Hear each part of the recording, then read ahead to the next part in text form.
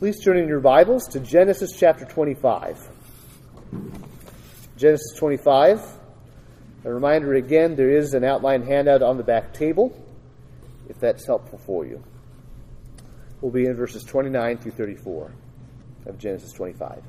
Right from the beginning of the service, we've been singing about how we praise the God of Abraham because he's not just Abraham's, he's our God. And in him we inherit all things. We have a heavenly inheritance in him, an eternal inheritance. And in the book of Genesis, as we've been walking through it, we have seen God's great and precious promises to and through Abraham and Abraham's offspring. These promises are being passed down from Abraham to his child of promise, Isaac. And now, through Isaac, to his sons, and particularly it'll be one of his sons. We saw last week at the end that Jacob's wife Rebekah was barren until the Lord opened her womb. And I just want to read verses 21 through 28 to review, first of all, from last week. In Genesis 25:21, "And Isaac prayed to the Lord for his wife because she was barren. And the Lord granted his prayer, and Rebekah his wife conceived. The children struggled together within her." Some have translated that they were crushing one another within her. Or they were fighting together. "And she said, 'If it is thus, why is this happening to me?' So she went to inquire of the Lord. And the Lord said to her, 'Two nations are in your womb, and two peoples from within you shall be divided. The one shall be stronger than the other. The older shall serve the younger.' When her days to give birth were completed, behold, there were twins in her womb. The first came out red, all his body like a hairy cloak, so they called his name Esau. Afterward his brother came out with his hand holding Esau's heel, so his name was called Jacob. Isaac was 60 years old when she bore them. When the boys grew up, Esau was a skillful hunter, a man of the field, while Jacob was a quiet man, dwelling in tents. Isaac loved Esau because he ate of his game, but Rebekah loved Jacob." Jacob and Esau.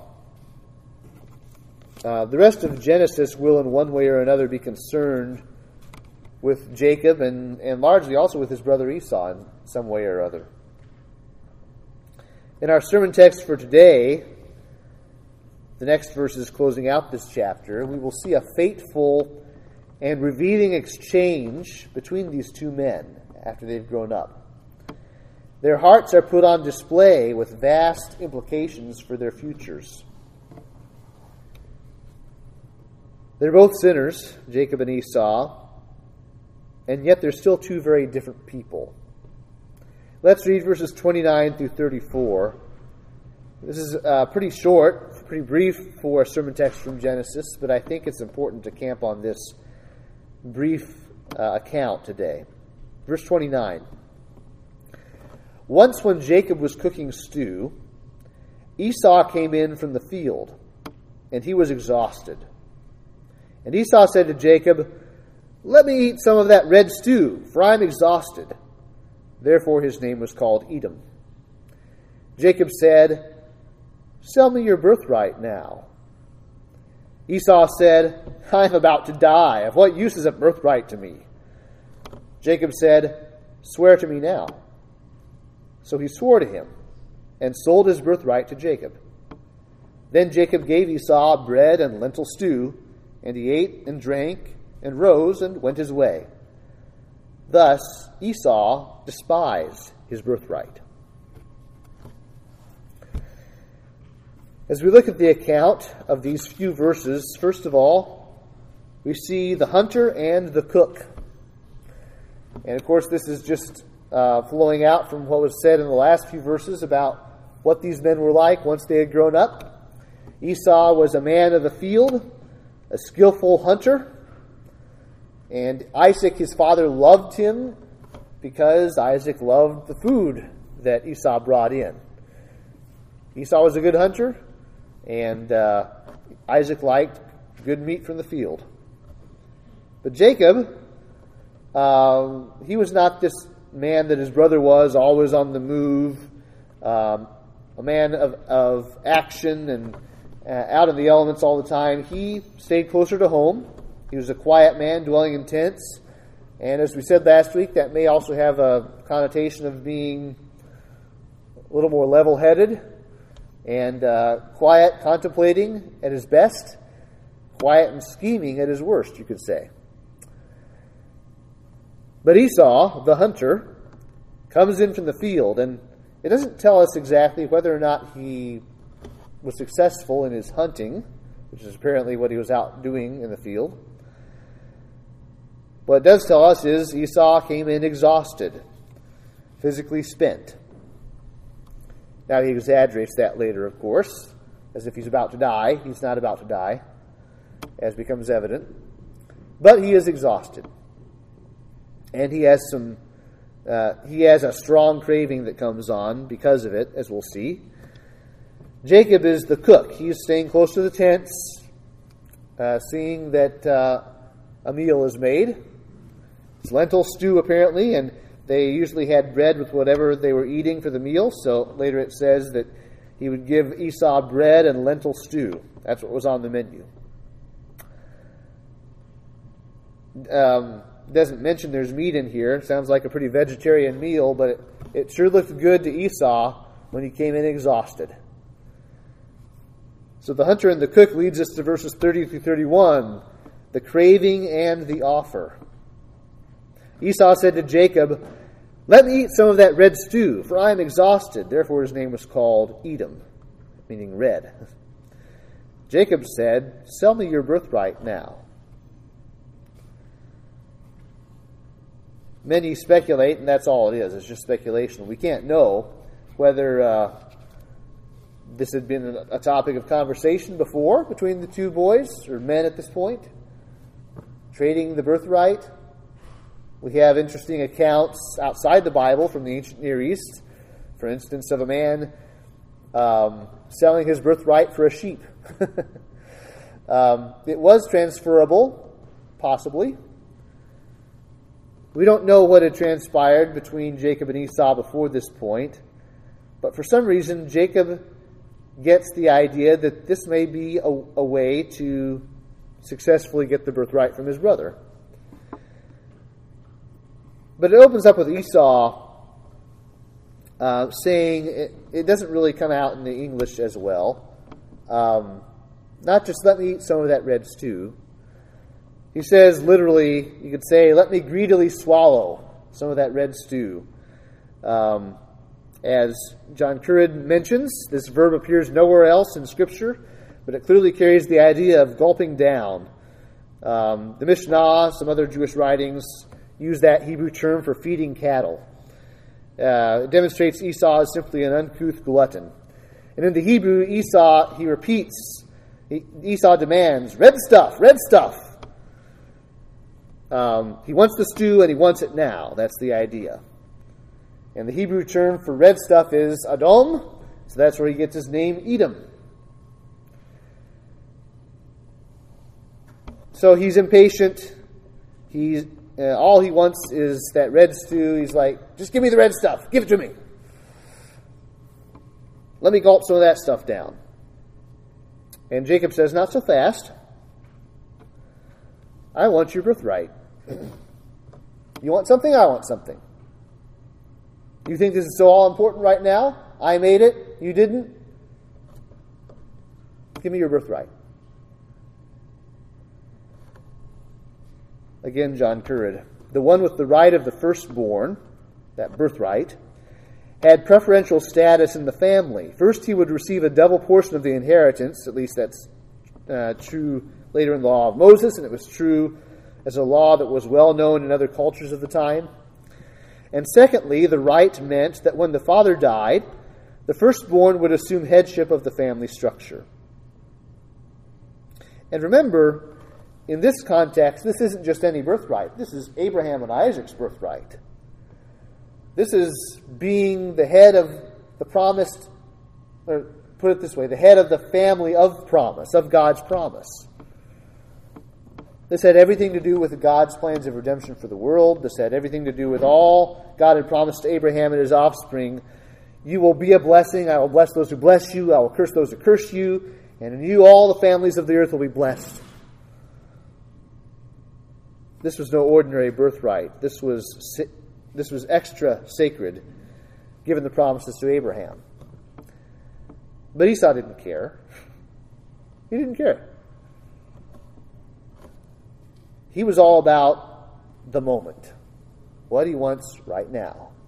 He wasn't thinking, even 20, 30 years down the road, let alone beyond that. Something else interesting here, as Andrew Steinman puts it, in these 4 verses, the word birthright occurs 4 times. Not only is it a theme for the struggle between the 2 brothers, but it also forms an anagram in Hebrew with the word blessing. An anagram is where you have the same letters just rearranged. So the word for birthright is barakah. I'm sorry. I didn't say that right. I switched that around with blessing. Anyway, the 2 words, they sound very much alike in Hebrew. But it makes you think, when you hear it in Hebrew, of the word blessing as well. And the next time we hear about Jacob and Esau, chapter 27, the theme will be getting Isaac's blessing that's attached to the birthright. Again, the blessing will acknowledge the principal heir and seal the birthright of divine promises given to Isaac's father Abraham. So we have a contest between Esau's craving and Jacob's offer of an exchange. Then we have an exaggeration and an oath. Verse 32, Esau said, I am about to die. Of what use is a birthright to me? Think that's a little exaggerated? You think in their tribe that he was coming back to, in their tents, no one else had any food for Esau? Only Jacob was cooking supper for this whole clan? I doubt that. But Esau saw what he wanted right in front of him. That red stew, that's what I need right now. It's like if someone suggests tacos for supper and you're like, nope, I've already made up my mind. I need a cheeseburger. It's just what he was craving at the moment. But he says, I'm about to die. Of what use is a birthright to me? He exaggerates his condition. I need this.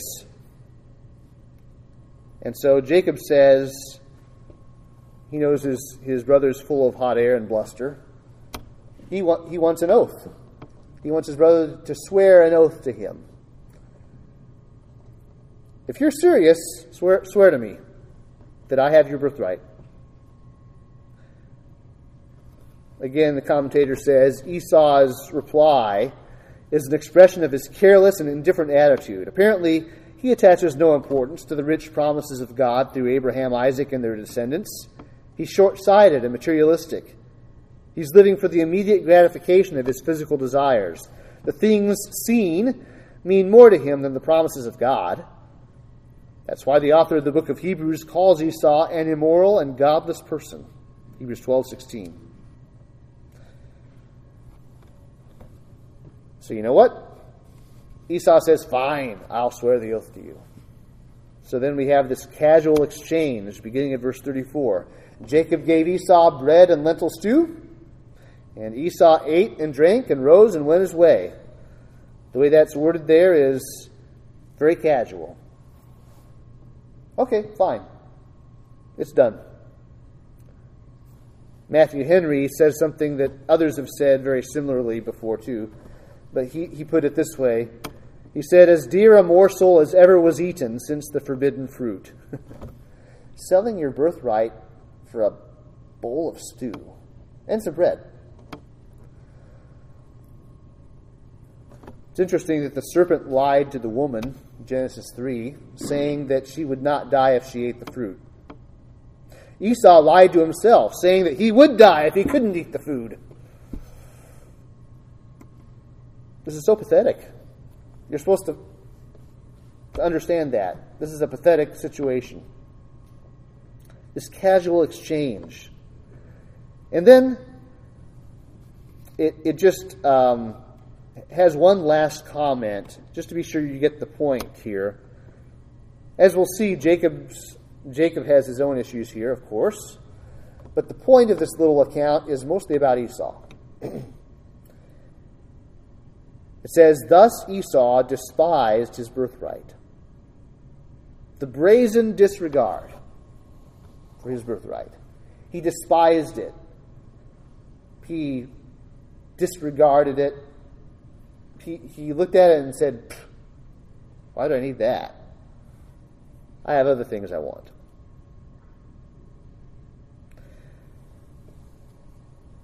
So as Richard Belcher says, Esau is a crass man, driven by his passions, who acts on the impulse of the moment. Jacob, on the other hand, is a devious man who takes advantage of his brother's weakness to get the birthright for himself. He's a schemer who will turn a situation to his advantage to get what he wants. So again, we're not letting Jacob off the hook. It's just that the longer the story goes, the more hard knocks God gives Jacob to change him. And we'll see Jacob the schemer get out-schemed at times. But Esau is a crass man. Any honorable man would not even thought for a moment about this offer Jacob makes. But Jacob knew his brother. He knew what his brother was like. He thought, this will work. And he was right. Meredith Klein even makes, speaking about Jacob again, Meredith Klein makes a little comment that's interesting. He says, Jacob's seeking to purchase by works the gift of grace betrayed his need of conversion to the way of faith. I think there's something there, though I might like better how Alan Ross puts it. He says, the fact that what Jacob strongly desired was worth desiring makes him the more pleasing of the two. But there is a danger in such spiritual ambition. The lesson for the household of faith should be to seek the things of spiritual value, to be sure, but those who earnestly desire spiritual possessions must not seek to attain them through base means. That's what Jacob is doing here. It was good to desire the birthright. It was very wrong of him to instigate such a lousy exchange and to tempt his brother to sell this blessing so cheaply. Reminds me a little bit of Simon the magician in Acts 8, who sees the power of the Holy Spirit working through the apostles, and he offers them money to buy God's gift of the Holy Spirit. And Peter strongly rebukes him, saying, "May your silver perish with you, because you thought you could obtain the gift of God with money." As we go further in the story of Genesis, we'll see Jacob does get the birthright and God's blessing. At first he may think it's because he has outwitted his brother and he's out-schemed everybody. And because his mother's schemed too. Rebekah had her schemes going on here.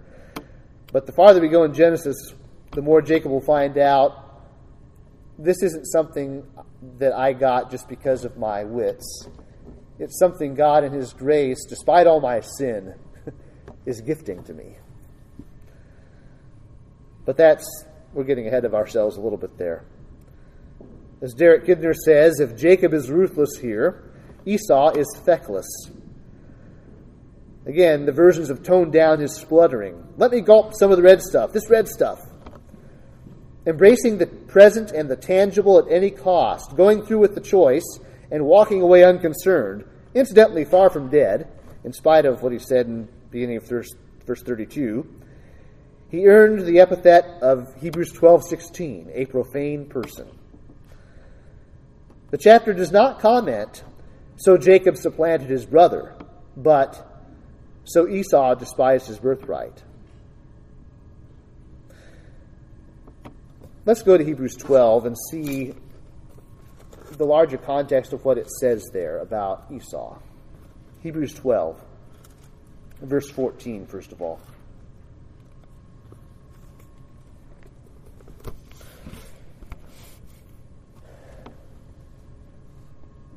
The epistle to the Hebrews was written to Jewish Christians who were being tempted to forsake their birthright and blessing in Christ, to turn their backs, at least to some degree, on Jesus as Messiah, so they could hold on to the rest of their Jewish family and heritage, and so they would not be disowned and persecuted.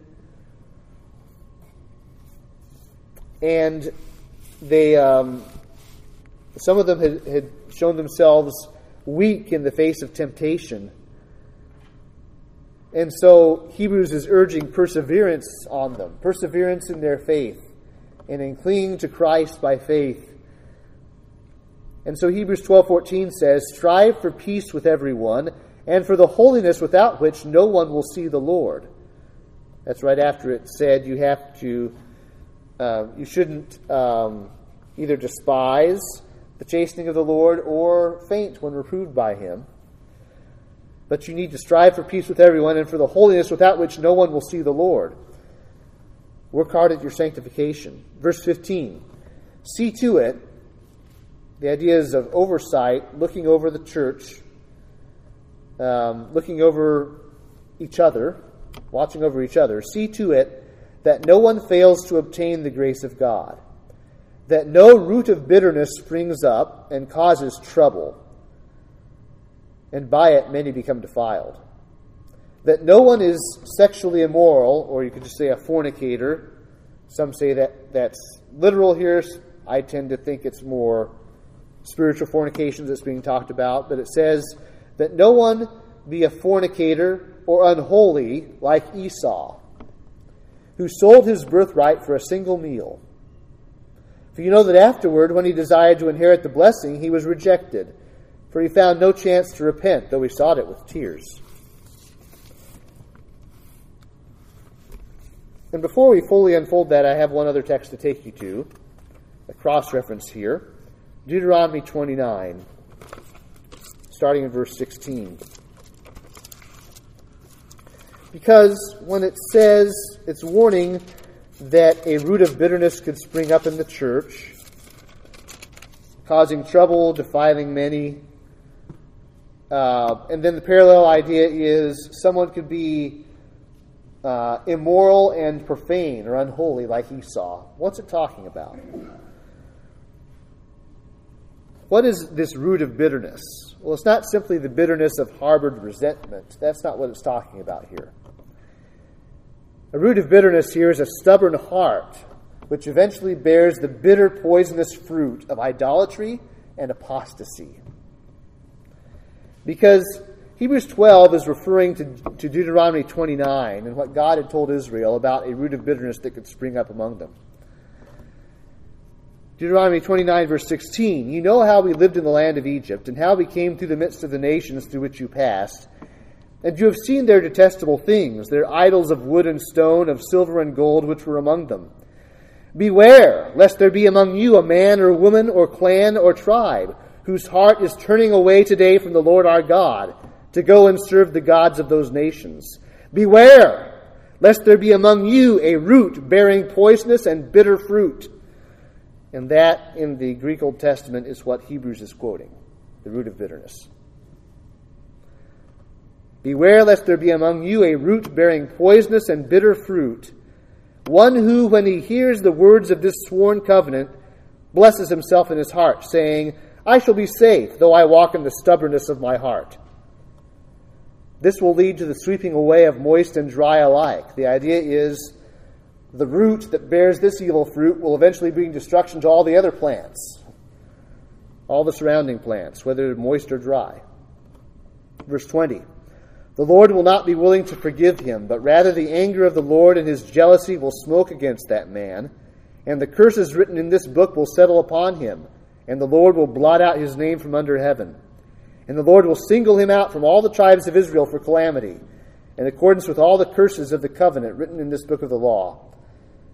And then it goes on to say, as a result of such apostates, the whole land would become like Sodom and Gomorrah, burned out by God's curse. And so the passage concludes down in verse 29, the secret things belong to the Lord our God, but the things that are revealed belong to us and to our children forever, that we may do all the words of this law. We must heed the word of God, lest our hearts become stubborn, lest some of us to prove to not be true believers, but to have despised our birthright and eventually be willing to sell it for so much less. So Hebrews 12 says Esau was such a root of bitterness. He was certainly in general an immoral man, though Scripture doesn't specifically speak of sexual immorality in his case. He did marry later some wives that were ungodly. But spiritually, Esau was a fornicator. He didn't value faithfulness to God and to the covenant God had given his father Abraham. And he was unholy. He was profane. He didn't value the things of God. So he sold his birthright for a single meal. So, the big idea, I think, from this text is this. Beware your passions, which would trade the holy for the trivial. You know what something is that's trivial? It's of little consequence. Something that doesn't really matter that much in the big scheme of things. It's trivial, it's light, it's not worth much. Beware your passions, which would trade the holy for the trivial. And we have all sorts of passions as humans and as sinners, don't we? Sometimes people have a very limited they have a very limited scope of things that come to mind when they hear the word passions. Think broadly, scripturally. Any urge, desire, craving that drives you, that's a passion. Anything. So beware your passions, which would trade the holy for the trivial. So let's unfold the application a bit, shall we? First of all, our profane passions, profane meaning they are unholy, and they despise what is holy. Our profane passions will try to hide behind distorted necessity. What do I mean? Esau claimed he was about to die of hunger. That was a distorted necessity. Of course he needed food at some point. That didn't mean he needed that food right then. But so often our profane passions will hide behind distorted necessity. We've distorted in our minds what we really need. And so that's our excuse to pursue what we want. What do you pretend that you need when you simply crave it? Money? Respect? Relaxation? Perhaps you do need what you're seeking, but you don't need it at this time or in this way. You might be in need of companionship, but not this companion. You might need a job, but not this job. You might need a place of Christian service, but not in the position you crave. We often confuse the needs of the body and soul with the desires of our eyes. We see it, so we think we need it. Proverbs 27:20 says, Sheol and Abaddon, or you could say something like, death and destruction, are never satisfied. And never satisfied are the eyes of man. The eyes of sinners are like the very pit of hell in their insatiable desire for more. So we find ourselves, sometimes even in prayer, saying, quick, give me the red stuff, now, I need it. Oh, really? You need it? That's what James says, James chapter 4, verses 1 through 3. What causes quarrels and what causes fights among you? Is it not this, that your passions are at war within you? You desire and do not have, so you murder. that is, you figuratively murder other people. You covet and cannot obtain, so you fight and quarrel. You do not have because you do not ask. But then he adds this, even in our prayer life. You ask and do not receive because you ask wrongly to spend it on your passions. God, I need this. And I'm going to be so disappointed if I don't have this. I need it. You know I need it, God. And we're out of line. That should alert us. We should stop ourselves in our tracks. Say, wait a minute. What am I craving here that I will not be denied? Our profane passions will try to hide. They will hide behind distorted necessity. Second, our profane passions will blind us to our dreadful guilt. They'll blind us to our dreadful guilt. A stubborn heart hardens itself to the point of casual wickedness. We can do wicked things and not give a second thought about it. Esau swore a terrible oath, and he gulped down his bread and stew, and he walked away as if nothing had happened. He was so casual about it. Reminds me of Proverbs 30, verse 20. This is the way of an adulteress. She eats and wipes her mouth and says, I've done no wrong. That's how sinners are with their sin, right? When they get to a certain point of shamelessness. So let me pause here and just say, if your conscience plagues you for the sin you've just committed, that's a reason to rejoice. And repent while you may. If your conscience is bothering you, use that to stop yourself. But if you simply resent the pangs of conscience, and you're like, just stop it. I'm going to do this anyway. Well, you may sear your conscience until you cannot be alarmed about anything you do. We all can think of people, whether we know them personally or not, maybe they're just in the news, serial killers or whoever, and we can think of people that we cannot understand how they could do the evil things they do and seem to not even feel anything. You know how they do that? They kept traveling the road of sin, and when conscience said something, they shushed it until they can't hear it anymore. Not much, at least. And you can get there too, apart from God's grace, just in your natural state. If God allows you to go your own way far enough, if you keep saying no to your conscience, that's what happens to sinners. And by the way, that should help us understand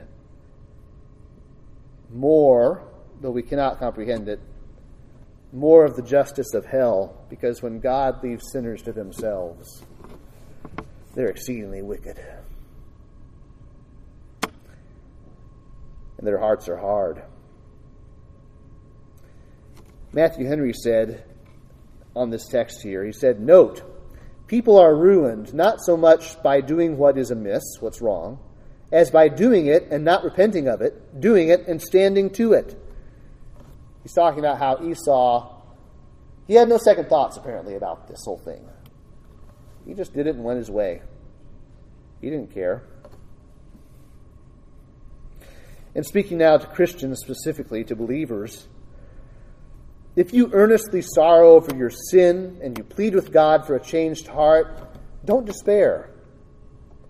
That's often the devil's temptation to us when we have sinned, to get so down because of our sin, but so down that we forget about God's grace at work within us. So if you're earnestly sorrowing over your sin and pleading with God for a changed heart, don't despair. It's not just you, it's God himself who is warring against your sin and your passions. That's the evidence. He hasn't left you to your sin. If you have real sorrow for it, he's working in you. He's at work. He's on your side in this war against sin. You may grieve over your hardness of heart, but God has not allowed you to be hardened beyond remedy. So the answer is to work out your salvation with fear and trembling, because it's God who works in you, both to will and to work for his good pleasure. A third application. Our profane passions trade eternal glory for immediate satisfaction. The Geneva Bible, back in the 1500s, had a note here on this text, and it said, "The reprobate," meaning Esau, "do not value God's benefits unless they feel them presently, and therefore they prefer present pleasures. Thus the wicked prefer their worldly conveniences over God's spiritual graces, but the children of God do the opposite." Yes, that's right. Our profane passions trade eternal glory for immediate satisfaction, what I can get now. Now, certainly, if there's no such thing as eternal glory, then immediate satisfaction makes all the sense in the world. But that's the big lie. As Paul said in 1 Corinthians 15, if there is no resurrection and eternal life to come, why are we doing all this? 1 Corinthians 15:30, why are we in danger every hour? I protest, brothers, by my pride in you, which I have in Christ Jesus our Lord. I die every day. What do I gain if, humanly speaking, I fought with beasts at Ephesus? If the dead are not raised, let us eat and drink, like Esau. For tomorrow we die. Do not be deceived. Bad company ruins good morals. Wake up from your drunken stupor, as is right, and do not go on sinning, for some have no knowledge of God. I say this to your shame. What Paul is saying is, once you find yourself, Christian, having the eat and drink because tomorrow I'll die attitude, realize you've been badly influenced by bad company. It's ruined your good morals. Life is not about everything I can get from myself now, in this moment. The best food, the best drink, the fastest car, the best house, the best reputation, and so on. That's not what this life is about for a Christian. Because we believe in eternity, in eternal things. We're not products of mindless evolution where, oh, look at this. Look at all these bags of chemicals fizzing around and doing all these interesting things. And we're all going to die, so nothing we do matters anyway. Let's just get what we can now. That's often the pagan world's view of things. That's not the Christian view of things. Paul says in Philippians 3 that he has, whatever gain he had in earthly terms, earthly respectability, even in the sense of religion as a pious Jew, whatever gain Paul had, he counted it as loss for the sake of Christ. That's Philippians 3:7. And next he says, indeed, I count everything as loss because of the surpassing worth of knowing Christ Jesus my Lord. For his sake I have suffered the loss of all things and count them as rubbish, as really garbage or dung, in order that I may gain Christ and be found in him, not having a righteousness of my own that comes from the law, but that which comes through faith in Christ, the righteousness from God that depends on faith, that I may know him and the power of his resurrection and the fellowship of his sufferings, becoming like him in his death, that by any means possible I may attain the resurrection from the dead. And so next he says, I'm focusing on that, and he says, not that I've already obtained this or I'm already perfect, but I press on to make it my own because Christ Jesus has made me his own. Brothers, I do not consider that I have made it my own, but one thing I do, forgetting what lies behind and straining forward to what lies ahead, forgetting the things of this earth that I've given up and just looking toward heaven. Verse 14, I press on toward the goal for the prize of the upward call of God in Christ Jesus. Later in verse 17, he says, brothers, join in imitating me You all should have this attitude that I have, setting everything aside for Christ in this life. And keep your eyes on those who walk according to the example you have in us. For many, of whom I have often told you, and in the context, he's probably even talking about religious teachers. He says, many of whom I've often told you, and now tell you even with tears, walk as enemies of the cross of Christ. He says, their end is destruction, their God is their belly, and they glory in their shame, with minds set on earthly things.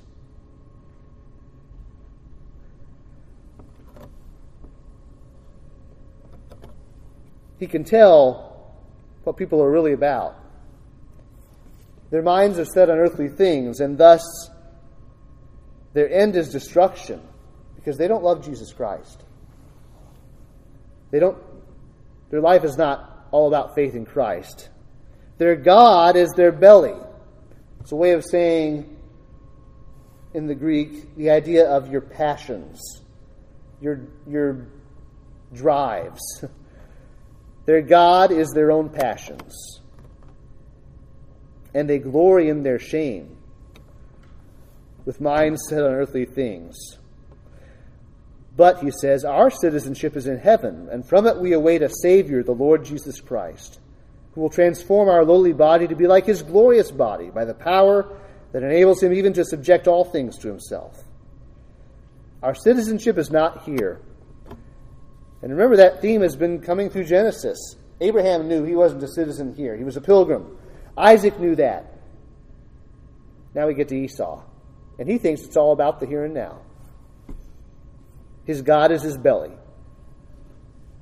And so, the things of God, he doesn't care. But my last point of application is that God's grace can replace our profane passions with holy pursuits. There really is more. It's not just that there really is more, but God can change us. Because if we're all honest with ourselves, we all are born into this world like Esau to some extent. At the root of everything, we want what we want now. We have profane passions. We're driven by pride, by greed, by extreme selfishness. But God's grace can change all that. It can give us holy pursuits. But remember, Christian, as you look at the worldling who's so obviously driven by their base passions, remember, it's only by God's grace in Christ that you are an heir of eternal glory, no longer enslaved to those passions and pleasures. We were all like that once. As Paul says, Titus 3, verse 3, for we ourselves were once foolish, disobedient, led astray, slaves to various passions and pleasures, passing our days in malice and envy, hated by others and hating one another. Oh, by the way, you who've grown up in a Christian home and you're like, I didn't really feel like that was my experience before Christ. Well, you had a lot of common grace in your home, but left to yourself, that's exactly where you'd be. We were all like that in our hearts, even if our environment held us back a bit. But when the goodness and loving kindness of God our Savior appeared, he saved us, not because of works done by us in righteousness, but according to his own mercy, by the washing of regeneration and renewal of the Holy Spirit, whom he poured out on us richly through Jesus Christ our Savior, so that being justified by his grace, we might become heirs according to the hope of eternal life. So first of all, don't start being driven by your pride again, thinking that you're better than all these dumb sinners who pursue dumb things. But then, are we living consistently in light of this eternal inheritance, in light of God's grace to us in Christ? Jesus spoke to his disciples who were so, like us, they were still so prone to worry and fret about the things they thought they might not get in this life. even necessities. Matthew 6:31, Jesus says, "Therefore do not be anxious, saying, 'What shall we eat, or what shall we drink, or what shall we wear?' For the Gentiles seek after all these things, and your heavenly Father knows that you need them all. But seek first the kingdom of God and his righteousness, and all these things will be added to you."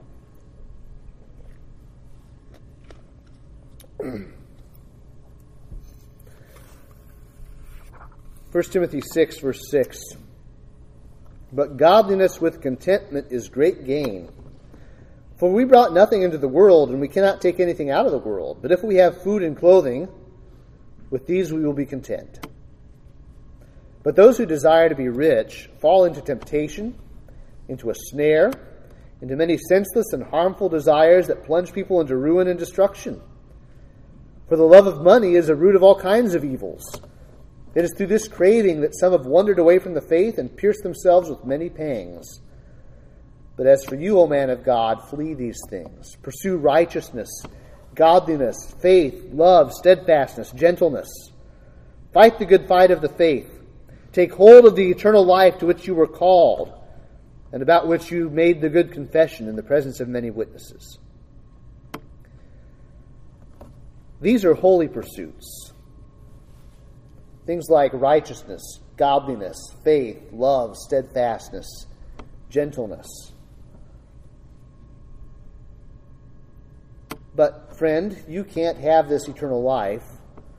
You can't have these holy and eternal things while loving your sinful passions. You have to let them go. Revelation 21, verses 6 through 8. "He said to me, 'It is done. I am the Alpha and the Omega, the beginning and the end. To the thirsty, I will give from the spring of the water of life without payment. The one who conquers will have this heritage, and I will be his God, and he will be my son. But as for the cowardly, the faithless, the detestable, as for murderers, the sexually immoral, sorcerers, idolaters, and all liars, their portion will be in the lake that burns with fire and sulfur, which is the second death.'"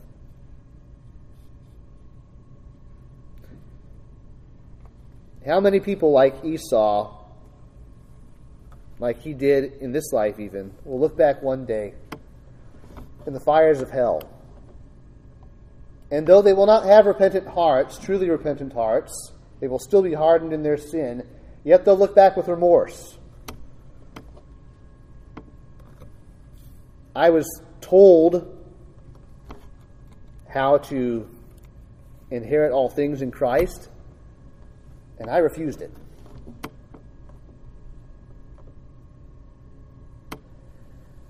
Because I had to have my sin. Don't be one of those people.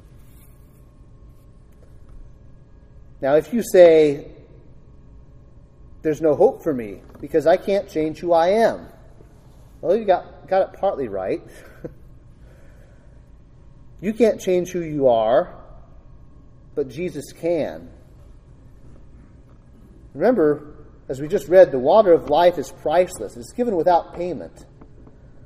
The gospel is not make yourself better for Jesus. The gospel is entrust yourself to Jesus. He will forgive you and transform you.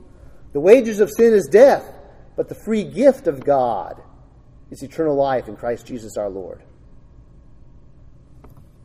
So I close with some lines from a hymn by Charles Wesley. "Ye slaves of sin and hell, your liberty receive, and safe in Jesus dwell, and blessed in Jesus live.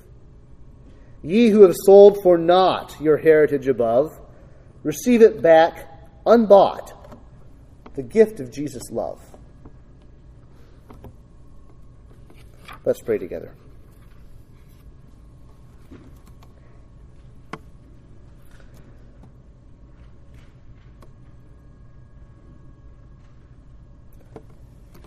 Father in heaven, this is your word, clumsily as it's been delivered.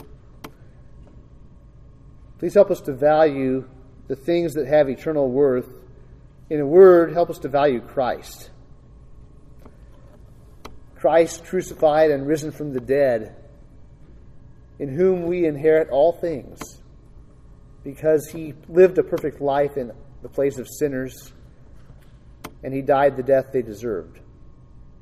And he rose to give them eternal life. And Lord, if you've drawn us to Christ in faith, we are assured that we inherit all things in him. But please help those of us who do have this inheritance not to belittle it in our minds. Help us not to resent faithfulness to you because we think we're missing out on something else that we want. And Lord, as we ask Sunday after Sunday, please convince in their hearts people who are without Christ that he is worth losing everything else if necessary. Especially, he is worth them losing their sins. Please help sinners who are enslaved to their own passions, their own desires. Please set them free as your Spirit applies the gospel to their hearts. We know we are so enslaved to our sins that we will not turn from them unless you change our hearts. So we ask you to do this work among us today. And we ask it for Jesus' sake. Amen.